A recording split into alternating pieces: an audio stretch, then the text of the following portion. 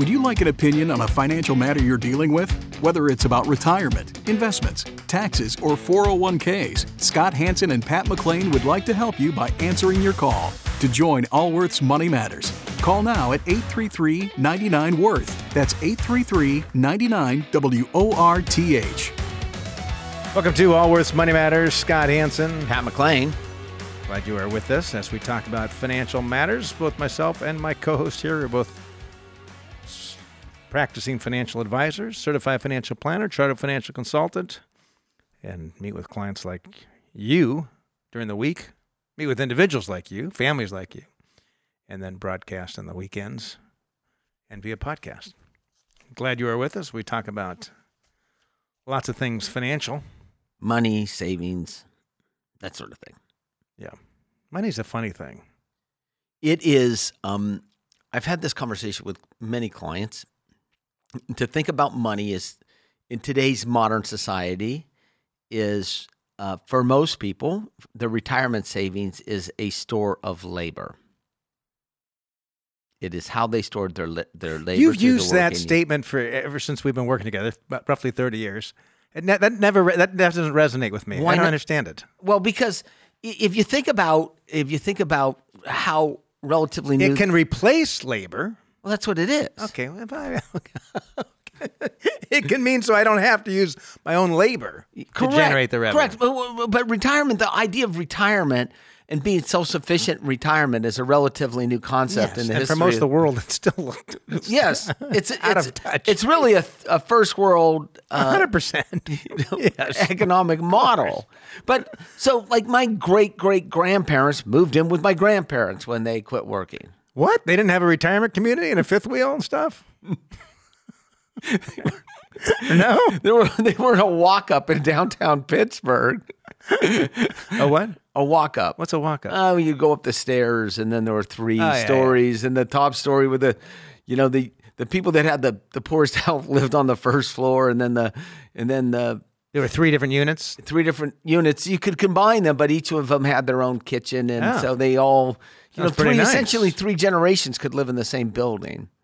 And they weren't like, 1,500 square feet. I mean, we're going down a different path. There we go. So my point is, I think what I'm getting at, if the pursuit of wealth in and of itself is the goal, you're never really going to achieve that goal, because it's that financial security can be somewhat elusive. Yes. If it's just the finances, I mean, the financial security and the peace with having financial security is not necessarily based upon a number, the size of your savings. It's the confidence you feel in the money you have. That's right. That's what it is. Correct. More than anything. Yes. Well, first you need some money saved.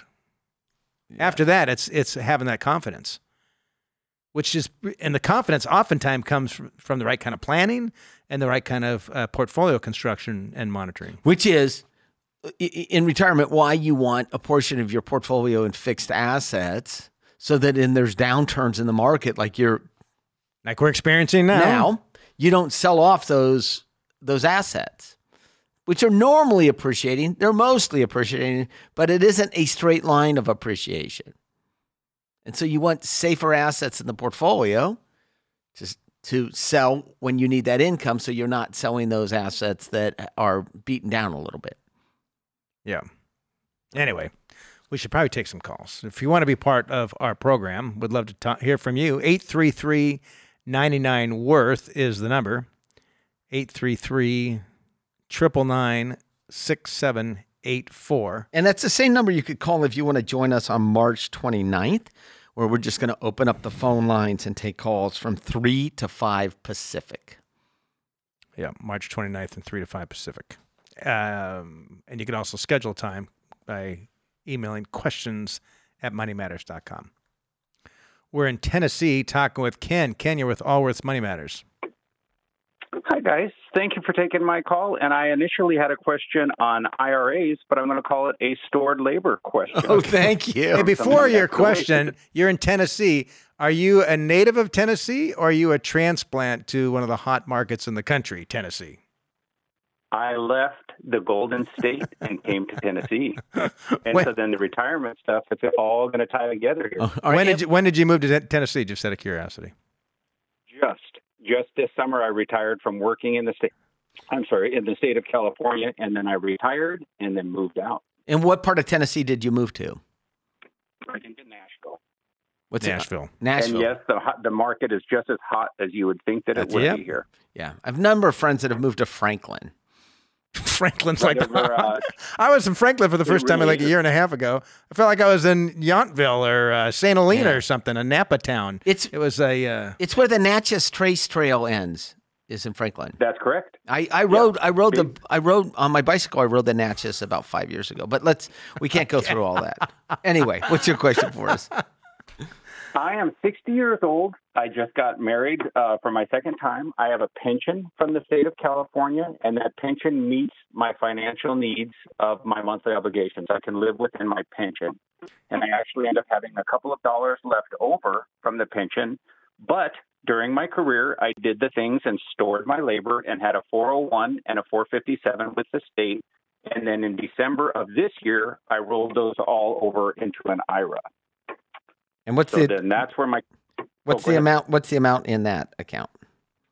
$1,500,000. And what's your question for us?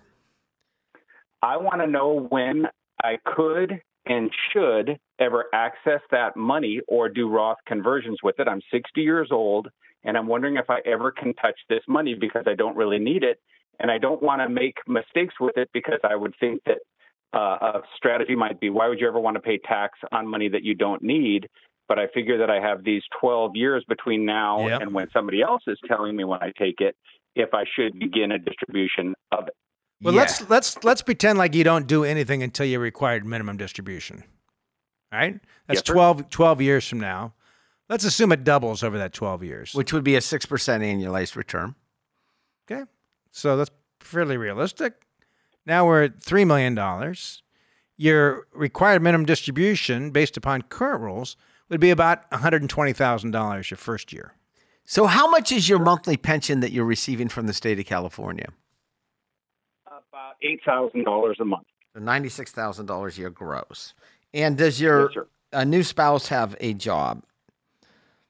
She does, and she's going to retire as a teacher, but she can suspend her pension. Her pension is the STRS program, and it works a little bit more like Social Security.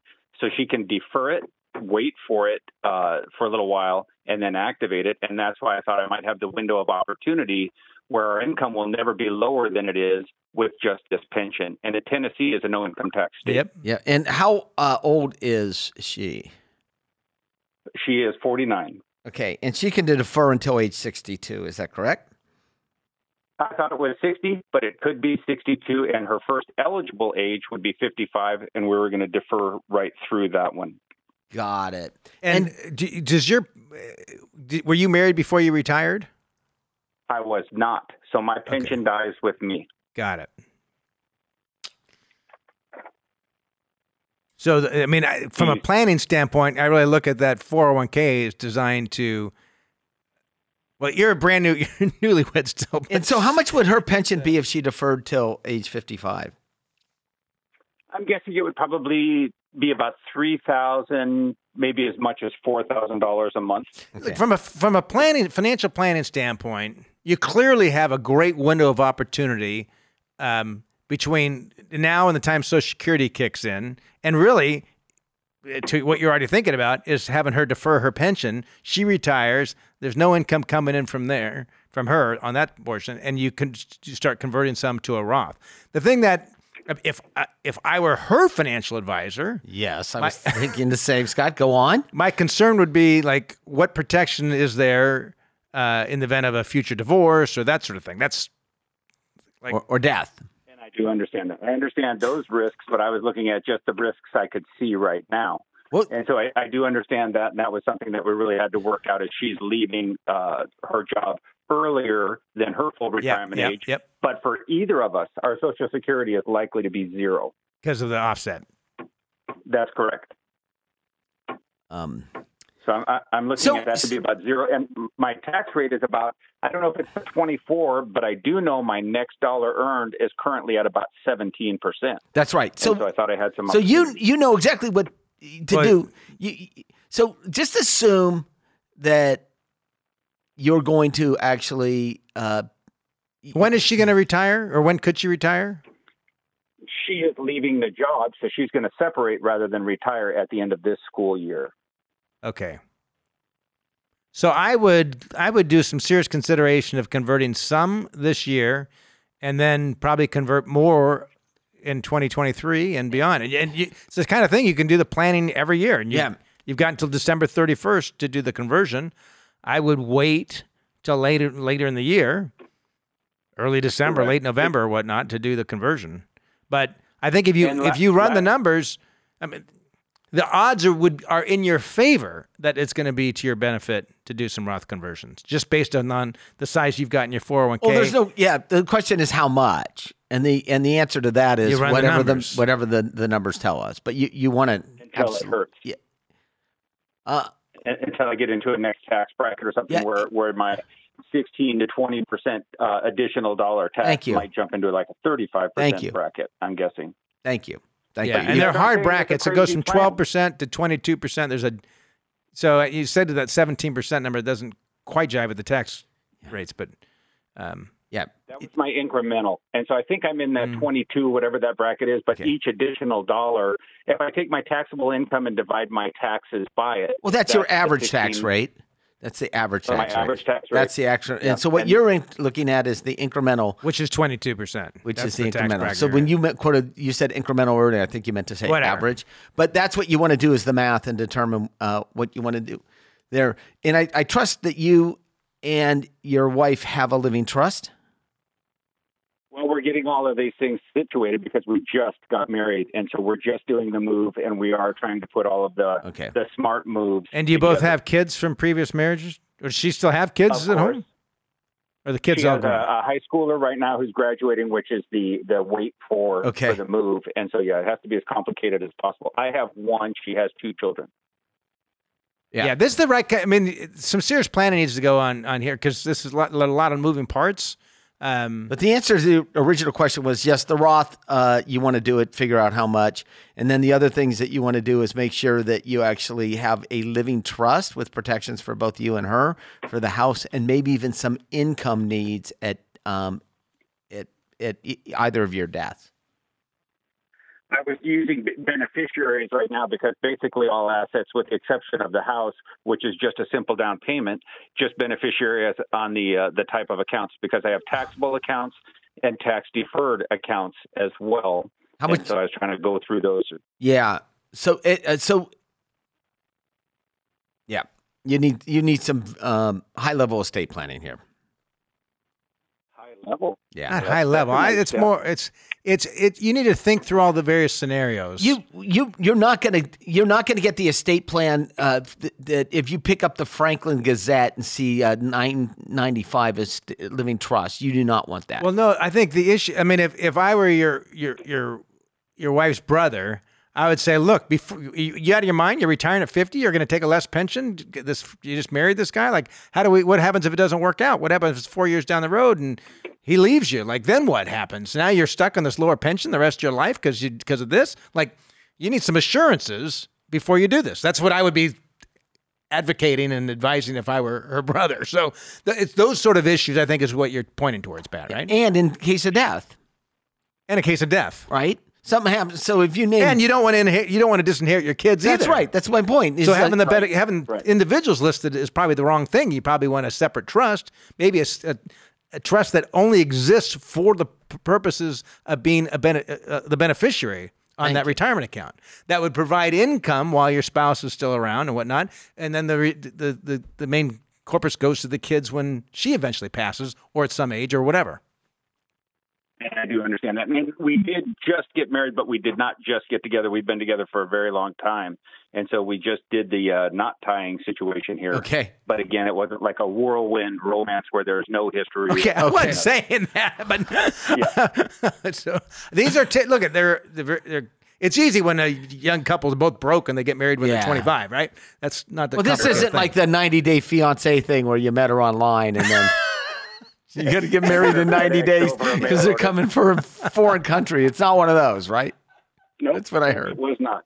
All right, good. We've been doing some of the plans along the way, Nope. but it sounds like it needs to get a little bit more filling up now. Ken, you know what you're doing. You Yep. You know what you're doing. I think the exact right way to be thinking about it. Yep. So I appreciate the call. To consider. Thank you. All right, Thank thanks, you. Dan. And we look for second marriages, this is a big deal. Having things structured properly, because you take a situation that's just like somebody we spoke to, right? You've got your beneficiary, your largest account's probably your company retirement account. $1.5 million. You list the kids as beneficiaries. Should you die, suddenly there's not any money there to provide for your new spouse. You say, well, I don't want to do that. So you list your new spouse. You die, suddenly the new spouse inherits all the dollars. Might really love your kids and all that, but they're not required to actually give them any of the money. Time goes on, years go by, beneficiary designation gets changed, or perhaps a remarriage gets transferred to somebody else now. So sometimes you just say 70% is going to go to the spouse, 30% will go to the kids.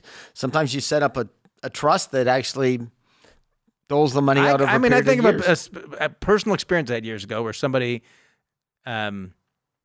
second marriage, spouse passed away, and the surviving spouse was doing everything in that individual's and I can't even say this, everything in their power to see to it that these kids would get as little as possible.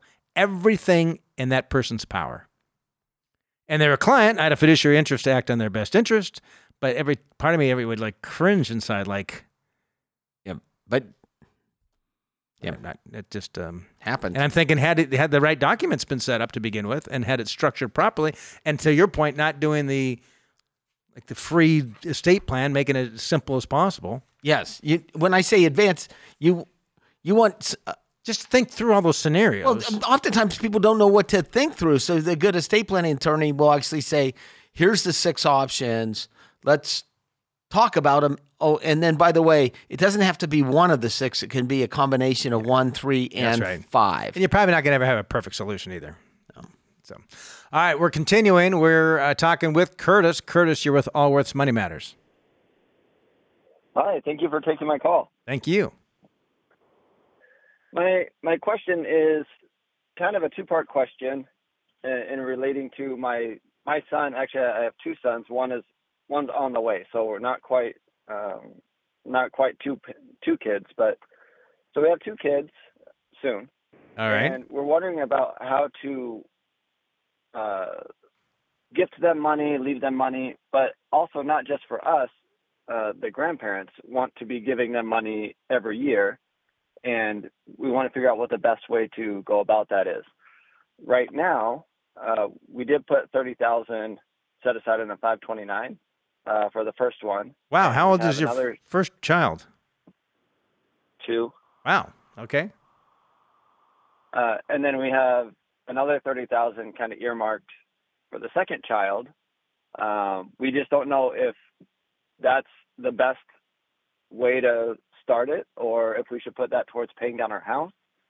We don't have any other debt except for our house. What do you owe on your home? Kind of wondering. About $500,000. What's the value of the home? About $950,000, maybe $1 million. And what's the family income, you and your spouse? It's kind of changed a bit with all that's going around, but I think we're still over about $130,000. We were a bit higher, but then there's been some changes. And how did you manage to save $60,000 for kids' college costs already? How old are you? 39. Okay. All right. So we're good. We're good savers. We've had good income, and then this money was actually an inheritance from my grandmother, and we just didn't need it. So okay. We just rolled it over to. All right. Thank you. I think particularly for those dollars, that 529 works fantastic. Yeah, and I would continue to fund the 529 with any excess dollars. I'd make sure that I had a big life insurance policy on both you and your spouse, like in excess of $1 million term insurance policy. Okay. But here are your options. Okay, these are your options for having money set aside for the kids. 529 plans work great because they grow tax deferred if the money's used for education expenses of a variety of sorts. Could be plumbing, school, whatever. The money comes out tax free. So all that growth has been tax free. If it's not used for education expenses and once it gets spent on some other means, then there's taxes that are due on that gain. Plus there's a 10% penalty on it. So it's not great for money that you want to earmark for other purposes. It's great, but great for education. And you can change the beneficiaries in the future. So there's excess money after your kid goes through college. You could say, I'm just going to wait. And when I've got a grandkid, I'm going to list them as the beneficiary of this account or whatever. It gives you a lot of flexibility there. But the downside is it must be used for education purpose. So if you're saying, all right, well, I want to have something set aside just for the benefit of my kid regardless, well, you've got a couple options there. One is you can set up what's called a Uniform Transfer to Minors Act or a Uniform Gift to Minors Act, UTMA or UGMA. And with these, your first, what is it, $800 a year and $900 a year in interest is tax-free. Second, $800 or whatever. It's been indexed, so I don't know. Actually, remember what the number is. The second is taxed at the kid's rate, and then after that, it goes taxed to the parents' rate. It's a way to get money into the kid's name when the child reaches the age of maturity. It's different in different states, but it's 21, maybe push to 24. The dollars are theirs regardless. Okay, the dollars are the kids regardless. I can think of a personal. That's all still taxed at the parents' tax rate? Part of it can be. Only the interest above 800 or double that is taxed the parents' tax rate. Yeah. Called the kiddie tax. They try to get you. But any gain later on is not going to be once they're of age of majority. But I wouldn't use that. I would only use the other way is to set up a separate trust, which if you're going to give hundreds of thousands or millions, then it could make sense. Otherwise, it's probably not worth. So the best thing for you to do is use the 529 plan. The best thing for your parents to do the 529 plan is the 529 plan. In fact, they don't have to be the same 529 plan. Your parents can be the owner of their own 529 plan and put money in it for the grandkids. Or can use the one you've got. Either or. I mean, how much are they talking about giving on an annual basis? Is it $500 or $10,000? Probably $10,000 annually. Okay. Annually. Are you maximizing your 401k? We are. My wife and I are. My in-laws, they don't really have a retirement plan. They have houses and another business on top of that. So they do make a good amount of money every year. And are they going to give to each grandchild $10,000 a year? I think that's their plan. Yeah. So they were kind of asking me some of these questions, and I was like, I don't really know. But if that's the case, then I would probably set up a separate trust. You could probably set up for one trust for the both of them. I wouldn't. What I would tell you to do, Curtis, is just put some money in the S&P 500. Keep it in your own name. Set up a separate account. And keep it in your own name. Don't put it in the kid's name. And have your parents fund the existing 529 plans you have set up for the kids. That's how I do it. We don't have to make it super complicated. Over the short term. Correct. And if there's a ton of money that shows up at some point in time, you can change it. You can always gift that money in a separate account to your kids at any point in time in the future. Okay. Right? So, unless you think you're going to inherit more than $10 million worth of assets. Okay, well, what would we do in that case? Well, first of all, you'd thank your in-laws for all their hard work. But I wouldn't, unless they sat down and shared their estate and their estate plan with you, I wouldn't count on anything. Just Correct. telling you. We aren't. Okay, so if you want to set aside money for your kids to gift them at some point in time, just set it up in a total market, use the Vanguard total market, set it up, fund the thing on a monthly or annual basis, have the $10,000 that the grandparents are pushing down, go into the kids' 529 plans. And then I'd revisit it You in put 3 $10 years. grand a year into the 529 plans? For each one of the kids? Yeah. They're going to end up with 300 grand by the That's time what they're I done? just said, and then revisit it in 3 or 4 years. You can always stop funding the 529 plan, but you should take it now. The younger they are, the more tax advantage it has. Well, and it's not subject to the estate tax the way it's set up like this, too. Correct. And so that way I would do that and revisit it in 3 or 4 years. So grandma, 10 grand, each kid, you set up a separate account in your name. I agree with you. Thank you, Scott. That's what I would do and revisit the next couple of 2 or 3 years. revisit it 3 or 4 years. All right. Appreciate the call. All right. Okay, thank you guys very much. And good luck on that new little guy that's coming out. How exciting. Coming out quickly. But if the grandparents were going to give them a couple $100,000 right now, you probably set up a separate trust today. Oh, 100%. Yes. 100%. Because there are some benefits. They're just extra A work. little cumbersome. Yes. And the can't. tax rates don't work well on them. Anyway, we're taking a quick break. This is Allworth's Money Matters. Stick with us.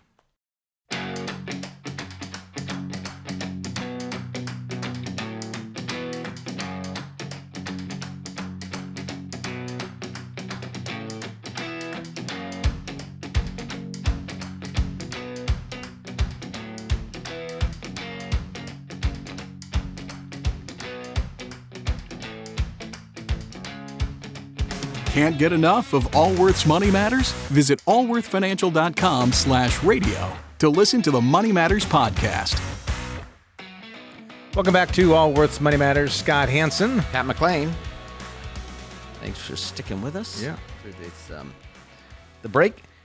But if you're a podcast listener, you can join us on the 29th of, well, even if you're not, you can join us on the 29th of March, where we just open up the phone lines for 2 hours between 3 and 5 Pacific and just take your calls on any financial topic. So it's 833-99-WORTH, and that's, again, March 29th between 3 and 5 Pacific. That's right. And we'll be sitting in the studios, smiling and taking your calls. See, Scott, I wanted to talk briefly about it hasn't been in a lot of the headlines, but I thought it was quite interesting. Which are U.S. listed Chinese stocks. And some are dually listed, and some are just listed in the U.S. So China has its own stock exchange. And so Yes. sometimes in order to get to the broader capital markets, they will list the same stock in both China and the U.S. But the Chinese governance is much different than just about the rest of the world. So if you are, as a non-Chinese, an owner of a Chinese company, you don't really own the company. Yeah. You have some rights, but not like you would a typical common shareholder. You're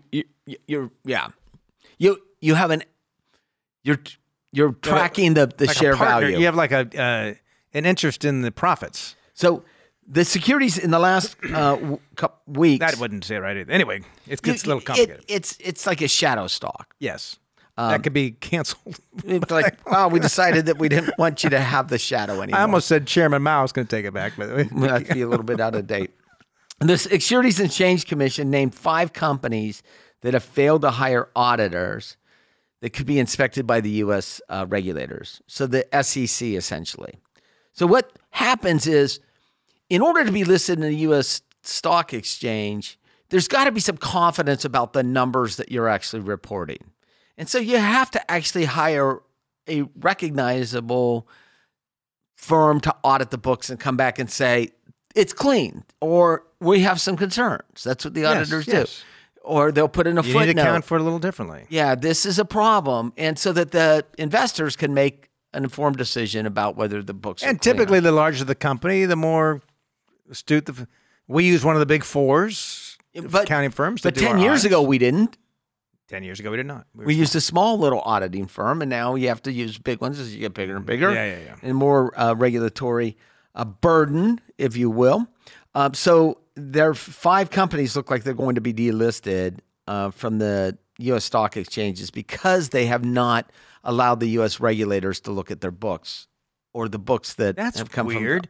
from. Chinese companies are not letting us inspect the the entire books of the companies? Right. And so what they're saying is part of it is because some of these companies are big tech and it's proprietary information that cannot be shared with regulators or auditors. Was this proprietary information that they developed or stuff that they stole from us and then repurposed? Well, it's but this one is Yum China is one of these companies that may be delisted. Yum China, Yum Brands, but KFC. Well, yeah, there's Yum Russia too, right? So Yum is all over.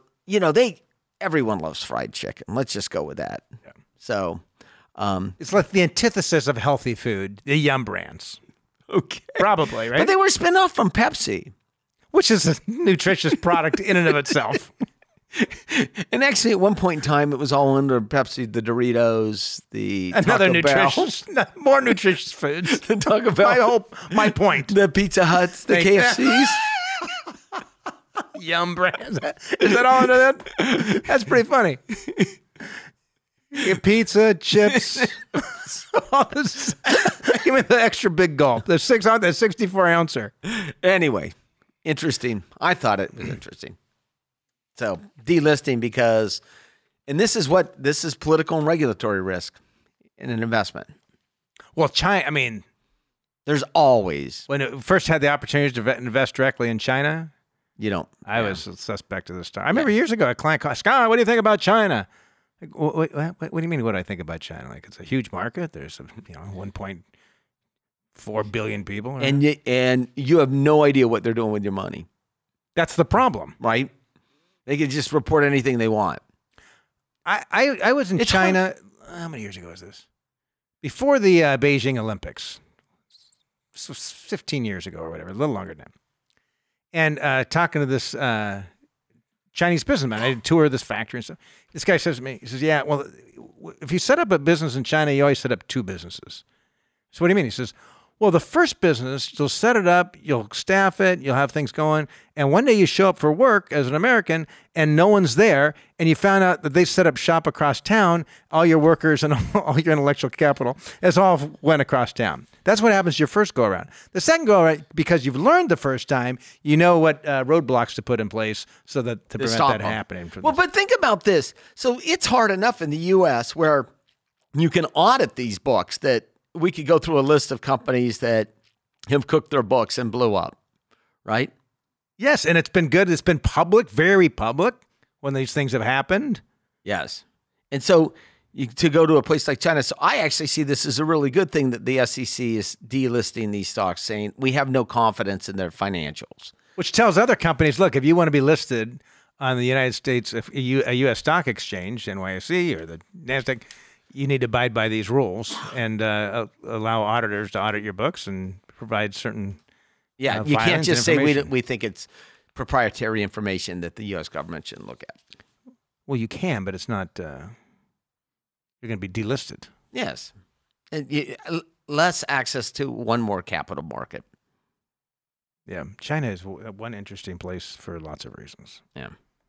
Anyway, let's take some calls here. Let's start in Iowa and talk with Dave. Dave, you're with Allworth's Money Matters. Hello. Hi, Dave. Yeah. I was calling with questions, I guess probably similar questions as a lot of people have, is, can I retire and things like that in a few years? And the answer is, we don't know. Let's talk about it. That's like a lot of callers. How old are you today, Dave? 51, and my wife is 52. Okay. And tell us about yourself in terms of, if you want to ask us the question, do you have a specific question, or do you want to know generally, are you on the right track to retire at some age in the future? I think probably generally is the question. Okay. We've got, I guess, right at, 2.2 saved, and we're basically, both would have a pension, and actually starting, I guess, at 55 or 56, and I guess right in there is when we would intend to hopefully retire. And I guess the pensions would be between the two of them right at $90,000. And just kind of I guess part of that other dollars is some Roth money also in there. Most of it's 403. Okay, and so, but the $2.2 million is all the assets. Is your house paid for? It is not, Okay. but the house is not. The equity in the house is not included in that. I understand. What's the value of the home today? Right at $400,000, And what do you owe on it? 140. Okay, and What's your annual income right now? 150. between the two of you, You Right. have no problem. you'll be retiring. retired comfortably, very, very comfortably. Okay. No. that would- Here's why we just don't need to even talk anymore. So your gross income's $150,000 for the family. I imagine it's grown over Correct. years, but you've managed to live beneath your income level and save $2 million, right? So you don't. It's not like you've been spending 150. You're spending something less than that. And you're going to receive a pension of $90,000 a year. So you wouldn't need to supplement much to get to your same standard of living. You might be at it even with the pensions. You could probably retire today if you had the $90,000 a year in If you had the pension. pensions. If you had the $90,000 a year, because Right. what you're We just don't- asking to that do won't is to replace less than three. If I took the $2.2 million and I did a 2.7% distribution, I'm going to make you up to 100% of what your income is. And remember that 150 grand in income, you're taking some of that and saving it towards retirement. So you're not even living on all that. You are more than fine. That's wonderful. And I guess as far as asset allocations, I guess most of that is probably 75, 25 Perfect. or 70. Because I guess I'm figuring the pension is somewhat of a fixed or bond. Totally agree. But I guess That's a great way to look at it. Ideal way to look at it. Now, And if you look at it that way, I mean, you might need $2.5 million to generate $90,000 a year in income. At least Right. a couple million. So on the fixed income side, so of the you could look portfolio. at it saying you already have half of your asset in fixed income. And so, how much money do you have in bank accounts or in cash, money outside of IRAs or 403bs or? 40,000. Okay, the only thing I would possibly do differently, quite frankly, is I'd be okay With what? lowering my distribution or my contribution to the 403b in order to pay that home off in 6 years. Well, and that was my question, or one of the things I was like, okay, so in theory the house should be paid off currently, like in I guess it'd be 8 years, but yet sometimes I go, well, maybe our income might be lower and we can pull more out. You know what? And It's pay it off. a mute point. Yeah, I mean, Actually. look, that pension's literally it's going to be worth about $2 million. You've got $2 million, another over $2 million saved. Plus, you've got $4.5 million in assets And we're talking with a about $140,000 mortgage. That's what after when it left my lips, I thought this is kind of stupid. I mean, if you can not have the mortgage, it'd be better. But and it's not one going to less make any payment. difference. Not going to make any difference. Wonderful. You know, if you had, Wonderful. If had you a were bunch- retiring today, you don't right. So if you're retiring today, one thing you do is said, look, let's have an additional amount come out of my 401k or IRA or whatever to make that mortgage payment. but his payment's going to be paid off in 8 years anyway. Yeah, it's all. You're perfect. You're a poster child. Just make it till you're 55. Is there such thing as posters That's the anymore? key. Do kids That's use the key. posters? Yeah, they have posters. Yeah. Oh, they do. Like they put posters in the room. You have teenage kids. They put posters in the rooms, Yeah. or are they memes? Yeah, Are they no, non-fungible? here's what are they non-fungible tokens? Thank you for the call. Yeah, anyway, thanks. Dave. So my younger kids, 14 and 11, Okay. their ages, they share a room. Oh, they do. But there are two other guest rooms in the house now because the older two are out of the house. And for whatever reason, my wife's she likes them sharing a room. But they're at the age they don't like sharing a room. And so they want me to, help arbitrate this situation. Lobby on your behalf, But on their behalf. But I always remind myself that I'm going to live with this one the rest of my life. That This one one's be gone my in a few wife. years. Yes, correct. She's with me the rest of my life. These just a few more years. So I'm siding with my wife. right? I kind of tried. But the reason I'm bringing this up is my 14-year-old said that she had these posters that she was looking forward to when she gets her own room to put the posters up. So they do have, I guess she's got posters. And you can't really let her. You can't really let them put those something. posters in the empty rooms because then they will naturally occupy. Remember That would frustrate their mother and probably not work well. Scott, do you remember when we owned before we sold the reverse mortgage company? Scott and I started and owned a reverse mortgage company. We ended up selling it to Genworth years ago.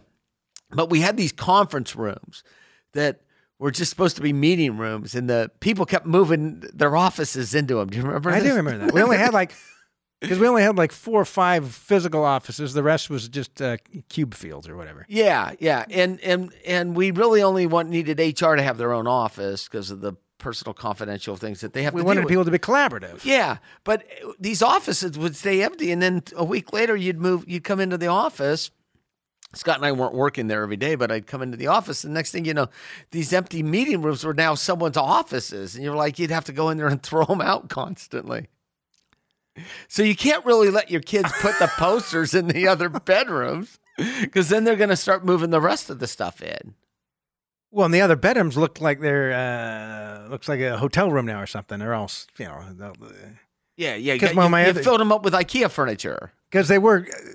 My son's was the last one we cleaned up. It was full. There was posters all over, and he had the black lights, and then these some sort of weird paint, bright colors, and then they turn the lights on. And then when friends would come over, they would write things on there. And there were a few things that were a little inappropriate. But you could only see it in a black No, light. you could see it when the lights were on. So Really? when he left for college, we quickly repainted that room to hide anything that might not be appropriate on the wall. That's funny. That's funny. Yeah. Now we're in California talking with Gary. Gary, you are with Allworth's Money Matters. Hey, guys. Thanks for taking my call. I appreciate it. Your banter is as excellent as your advice, and I appreciate your time. Well, thank you. Maybe. I don't know. Anyway, what can we do for you? Well, so I'd like you guys to kind of drill down a little bit on that Reddit GameStop short squeeze that occurred last year. Shorts have been going on for a long time, and short squeezes is nothing new. And a big hedge fund that would short a particular stock could have been squeezed by another big hedge fund, and that could have just kind of squashed that short market. But what specifically did that hedge fund mess up on that allowed crowdsourcing and Reddit to crush them? The details are escaping me on that. Okay, so let's for the rest of the listeners, let's explain kind of what happened we could use GameStop as an example, or we could use another of the meme stocks out there. But primarily the vehicle that they were using this crowd or social influence in order to actually press the stock one way or the other. Yeah, and the Wall Street Journal had a 4 or 5 series podcast on this very topic, which is pretty interesting. I think you can probably find it on their website somewhere still. But when somebody shorts security.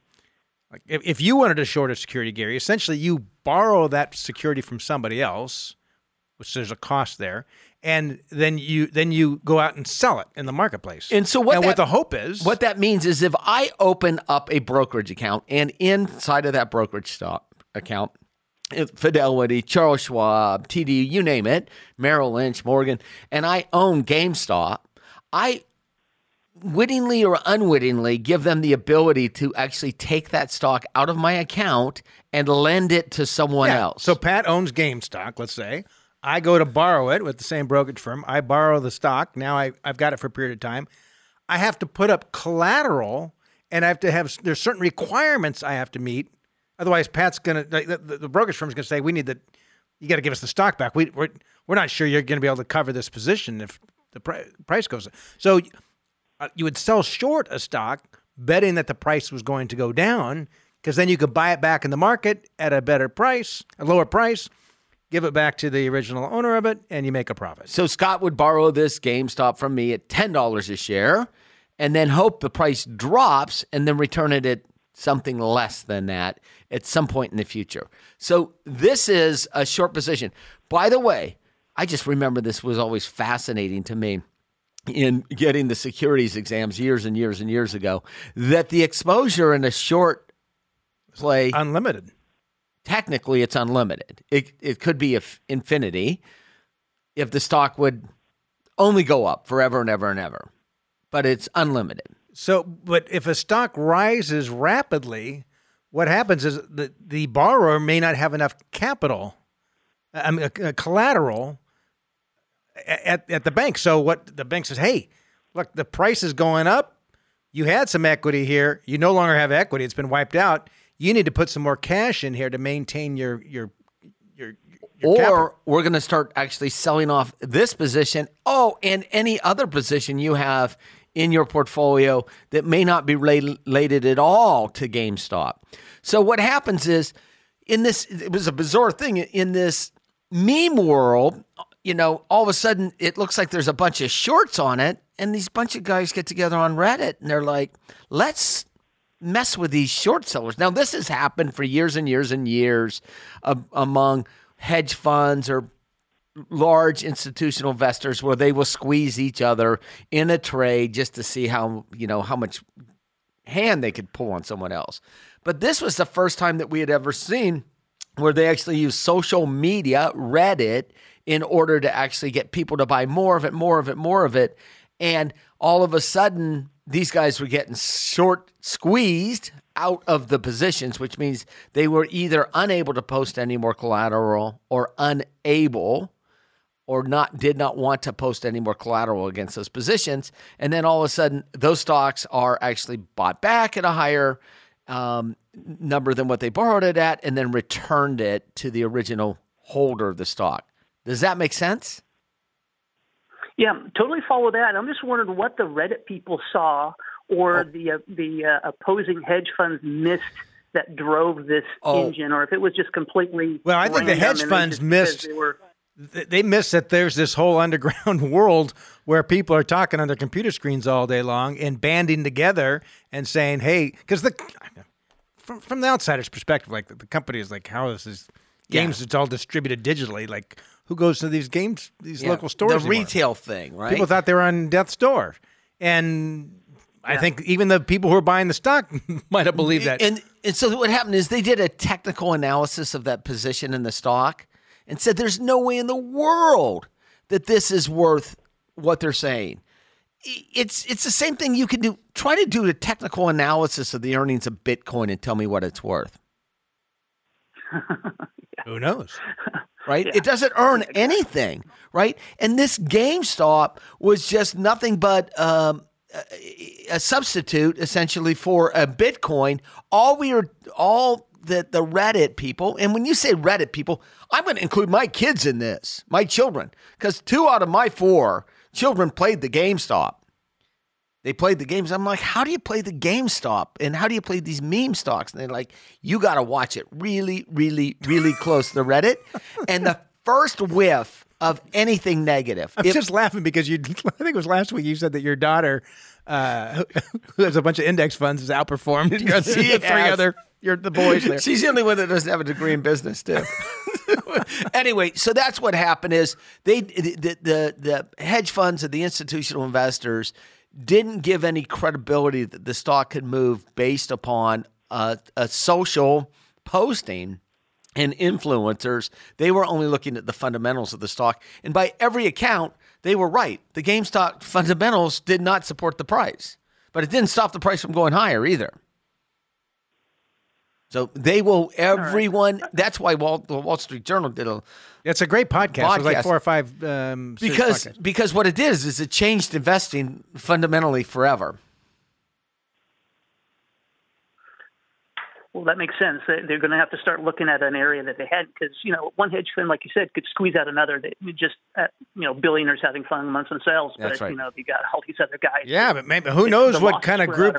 Right, and a bunch of people all gather together and let's take these guys on, hold the line, and they just kept bidding the stock up and don't sell, hold the line, and they're fighting the hedge funds. Yeah, really and by the way, it was good for them too. The guys that were screaming, "Hold the line," because what they want to do is be the first guy out when the trade, right? Yeah, the guys that are actually promoting it, what they're doing is trying to hype the stock. In fact, there was a stockbroker that was charged because he was licensed, and you can't do that if you're licensed, securities license, like you can. Was he the deep effing value guy? Yeah. I'm not going to say his whole name, but that's what he went by. Yeah. Anyway, Well, it's appreciate the call. Bizarre. Those are short-term wins, not long-term. It is no way to build a retirement plan. No. As evidenced by my daughter, who I talked about a couple weeks ago, who buys index funds. Actually, her portfolio is outpaced her two brothers. And not like a ton of money. It's not like my kids are buried in money, but they're good savers. All of them? Oh, yeah. Yeah, not the same. I can't say the same. Right? They're all different. Well, they're good savers for now. I mean, things could change. Yeah, my oldest daughter. It doesn't just. It's amazing. Were you that way? No. No. Not at that age. Not at age 26. I wasn't a good saver, and it's interesting. In high school, my dad told me he was gonna one summer he'd say, "I'll match dollar for dollar or 50 cents on the dollar, whatever it was, whatever you have saved in your savings account." By the end of summer, I had nothing. Not a dime. Your dad not one dime. It was a pretty clean bet for your dad. He knew what was going to happen. So obviously, I've changed a bit. Yeah, but I also I didn't have much money in high school. I don't know how I became a saver. I had a stockbroker in high school. When I was in high school, Dean Witter. You're trading. You'd be in class. Excuse me, can I have a hall pass, please? You go use the payphone. This is payphone. I'd like to buy 100 shares. His name was Wayne Gillum. Wayne Gillum. I don't know why he took on my little account, though. Well, he probably was entertaining for him. Here's some high school kid wants to open an account. Old school brokerage firm. I was a senior. It was back in the 70s? Yeah, 81. Okay. That's hilarious. Anyway, appreciate the call, Gary. Well, unfortunately, that is we only have a minute. Thank doggone it. This time, it just seems like these hours go by too quickly. But if you haven't been to our website in a while, I strongly encourage you to do so, allworthfinancial.com. Mainly because if you find that this podcast, this radio show is informative on certain topics, you want to go a little deeper on one of the topics that we had mentioned, speak about, we've got some great tools and resources on our website. We've got white papers, we've got webinars, we've got, I don't know, a bunch of different things. Yeah, all kinds of videos, explanations that we produce in-house. Yes. It's our voice. It's our opinion. Our opinion, our biases woven in with all those things. So I'd encourage you, if you haven't been there in a long time, allworthfinancial.com. And I think you'll find it. And if you've liked this podcast, please do us a favor and go and rate it, please. And you can review it at the same time. So we'll see you next week. This has been Allworth's Money Matters. This program has been brought to you by Allworth Financial, a registered investment advisory firm. Any ideas presented during this program are not intended to provide specific financial advice. You should consult your own financial advisor, tax consultant, or estate planning attorney to conduct your own due diligence.